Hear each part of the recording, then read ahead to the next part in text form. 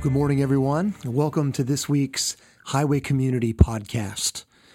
This morning we are continuing our new teaching series entitled Rooted, which is inspired by the prayer that's at the center of Paul's letter to the Ephesians, where Paul prays that Christ would dwell in their hearts in a way that would root them in God's love.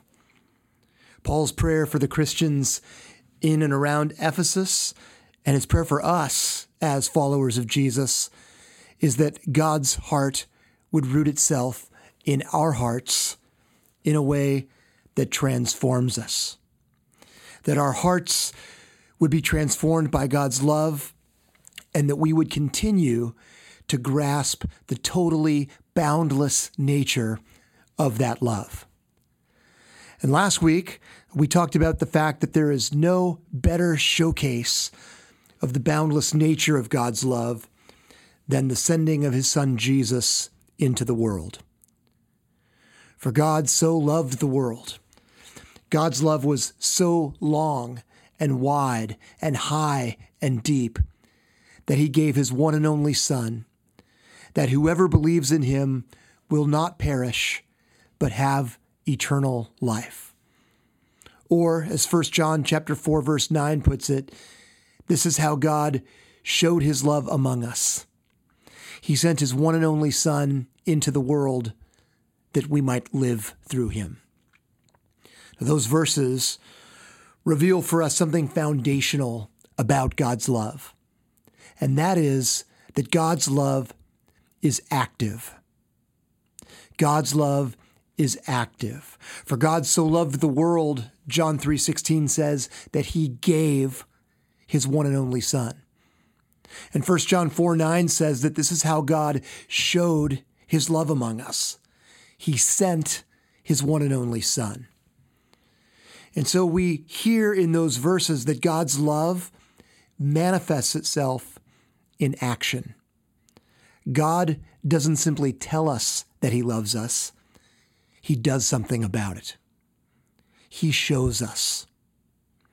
He shows us through the sending of his Son, Jesus. God's love, at its very core, is active.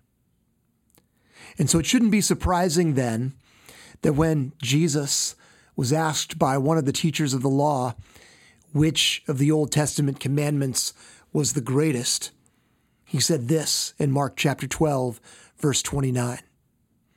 The most important one is this: Hear, O Israel, the Lord our God, the Lord is one.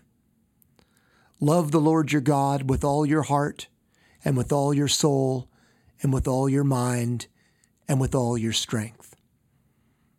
And so Jesus, without missing a beat, reveals to the teacher that the greatest commandment is to love God with all your heart and with all your soul and with all your mind and with all your strength.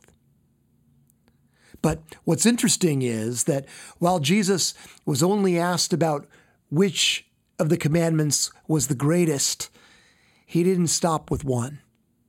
He went on to add a second greatest commandment.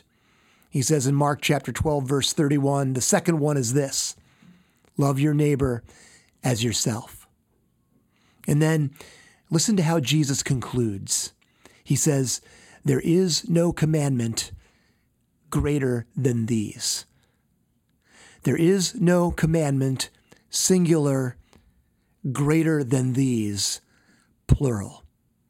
And so Jesus definitely takes some divine liberty there when it comes to his grammar agreement. Right? The greatest commandment is to love God and to love others. And so for Jesus, loving God and loving others go hand in hand. They are an interdependent pair.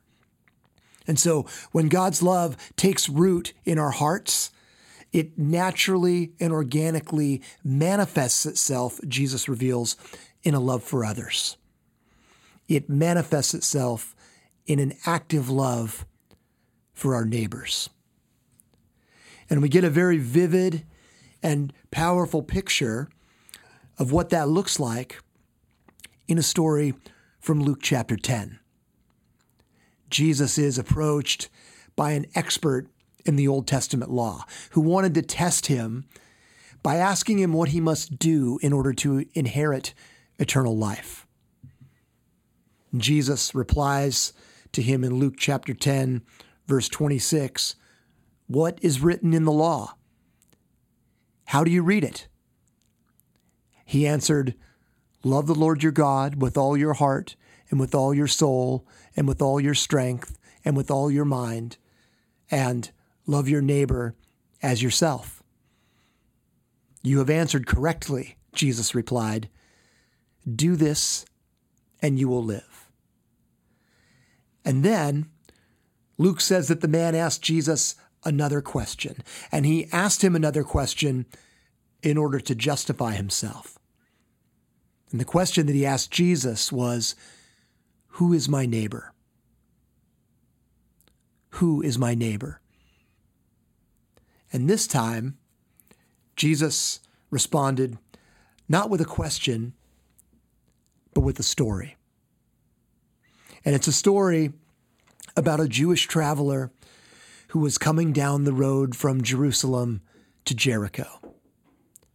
And as this traveler was making his way along the road, Jesus says that he was attacked by robbers, beaten, and left half dead. And as the traveler was laying there, Jesus says that a priest happened along. But when the priest saw the wounded traveler, he passed by on the other side. Then a Levite came by the place where the man was. And the Levites were effectively the temple setup and teardown team. They prepared the temple for worship. But Jesus says that this man, too, when he saw the traveler laying in the road, he passed by on the other side. Finally, Jesus says that a Samaritan came along, which is a development that deliciously thickens the plot of Jesus' story. And that's because there was literally no love lost between the Jews and the Samaritans. Now, to say that the Jews and the Samaritans didn't like one another would be a major understatement.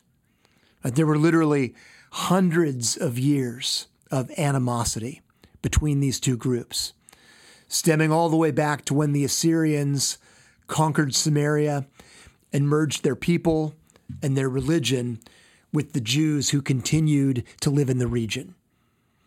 And as a result of that, there was tremendous tension racially, tremendous tension religiously, and tremendous tension politically between the Jews and the Samaritans. And yet, despite all of that, Jesus says that as the Samaritan encountered the wounded traveler, he took pity on him. He took the injured man, put him on his own donkey, took him to an inn, and cared for him. And then, in addition to paying for his room at the inn, the Samaritan paid the innkeeper to look after the injured traveler for the next day and guaranteed any extra expenses that might be incurred as a part of that. Well, after he finished telling his story, Jesus had a question of his own for the expert in the law. He asks him in Luke chapter 10, verse 36, "Which of these three do you think was a neighbor to the man who fell into the hands of robbers?" Now, Jesus' story, remember, was inspired by the law expert's question, "Who is my neighbor?" But Jesus' question is, which of these three do you think was a neighbor to the man who fell into the hands of robbers? And the difference between those questions is significant. But in the law expert's question, "Who is my neighbor?" Grammatically speaking, neighbor is the object. But Jesus' question changes that around. In Jesus' question, which of these three was a neighbor? Neighbor is not the object. Instead, it's the subject. And that very subtle shift in the grammar reveals something really significant. And that is that for Jesus, a neighbor is a subject and not an object. For Jesus, a neighbor is a subject and not an object. The real question is not, who is my neighbor? Instead, the real question is, who acted as a neighbor? Who acted as a neighbor? Well, tomorrow we celebrate a federal holiday that honors the life of Dr. Martin Luther King Jr. Back in August, I participated in one of the 10-week workshops that we hosted exploring the life and the teachings of Dr. King, whose tireless and courageous leadership and advocacy for social justice did so much to advance civil rights in our nation during the 1950s and 1960s. And it was both inspiring and enriching not only to read some of Dr. King's sermons, but also to listen to portions of them as a part of the workshop. And as I'm sure is the experience for many of you, the power of Dr. King's voice always has a way of sending chills up my spine. And I appreciate how some of the transcripts of his messages include the feedback from the congregation in parentheses.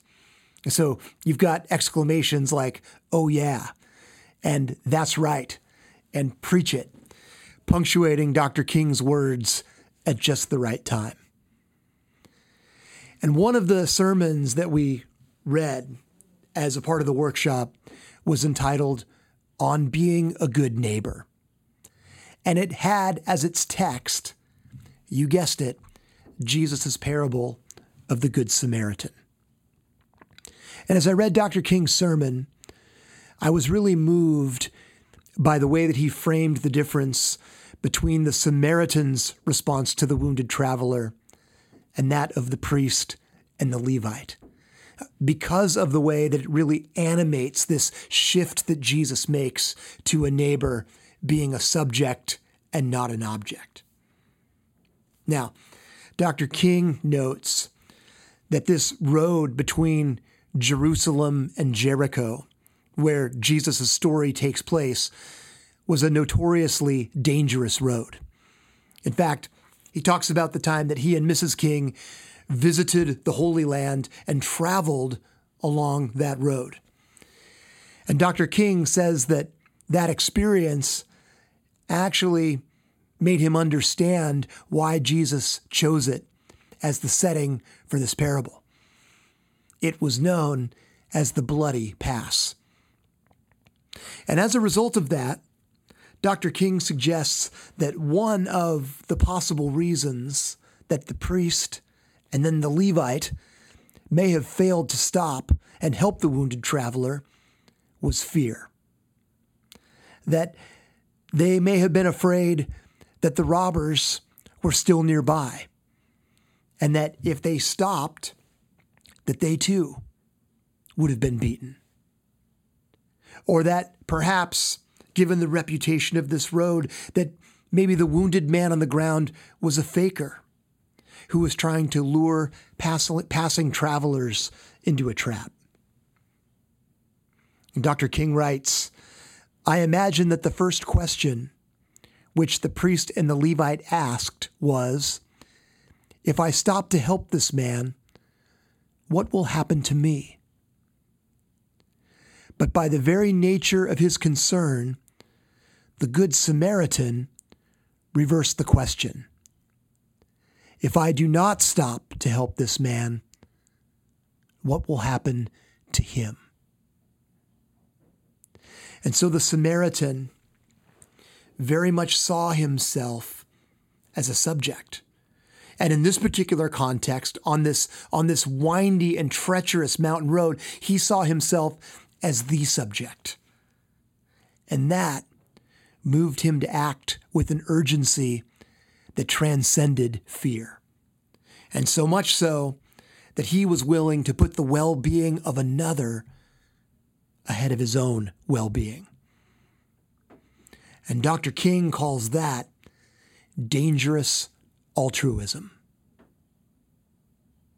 He says, the ultimate measure of a man is not where he stands in moments of comfort and convenience, but where he stands at times of challenge and controversy. The true neighbor will risk his position, his prestige, and even his life for the welfare of others. In dangerous valleys and hazardous pathways, he will lift some bruised and beaten brother to a higher and more noble life. And of course, those are not words that Dr. King just preached. That was the manner of his life as well. But those are words that he very much lived. And there's no better example of what it looks like to actively love others with the love of Christ than Dr. King himself. His life, like the Samaritan in the story, and like even the life of Jesus, reminds us that loving our neighbor is ultimately seen in action. Loving our neighbor is ultimately seen in action. And that's an important thing for us to remember as followers of Jesus, because we are very much living in a culture today that places a disproportionate emphasis on the importance of words. Right? That is the social media culture. Right? There's a lot of emphasis on what we say as opposed to what we do. And that's not to say that words don't matter. It's not to say that saying something isn't important. It definitely is. But the parable of the Good Samaritan rightly and importantly reminds us that when it comes to loving God and loving others, what we do matters as well. Because God's love is inherently about action. That Jesus in this story didn't care about the expert's ability to recite the law to him. What Jesus cared about and what he was really pressing into through this parable was the law expert's desire to do it. He was pressing into the law expert's desire to really do and act and live into the law. And that is what makes this story so profoundly challenging and convicting. Because as we consider what Dr. King calls the dangerous altruism that the Good Samaritan models for us, at the same time, Jesus' story presses us to consider the ways that we are like also the law expert and the priest and the Levite. Right? It presses us to consider the ways that, like the law expert, we look to detach ourselves from our vulnerable neighbors. Or to consider the ways that, like the priest and the Levite, we maybe choose to pass by on the other side. To consider the ways that we choose not to see, and that we choose not to be involved. God has undeniably and unmistakably shown his love to us through action. And he calls us to love him and to love others in the same way. When God's love takes root in our hearts, it is ultimately seen in a selfless and sacrificial love for others. When God's love takes root in our hearts, it is ultimately seen in a selfless and sacrificial love for others. And so where are the places, big and small, where God is inviting us to choose love? Would you pray with me?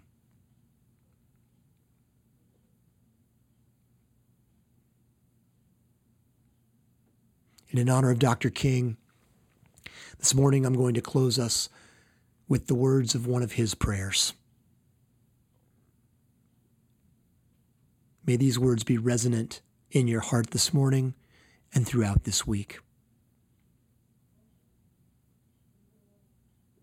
God, we thank you for the inspiration of Jesus.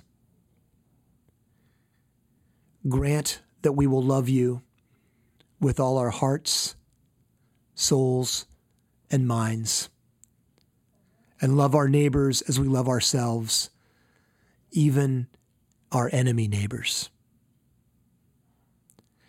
And we ask you, God, in these days of emotional tension, when the problems of the world are gigantic in extent and chaotic in detail, to be with us in our going out and our coming in our rising up and our lying down,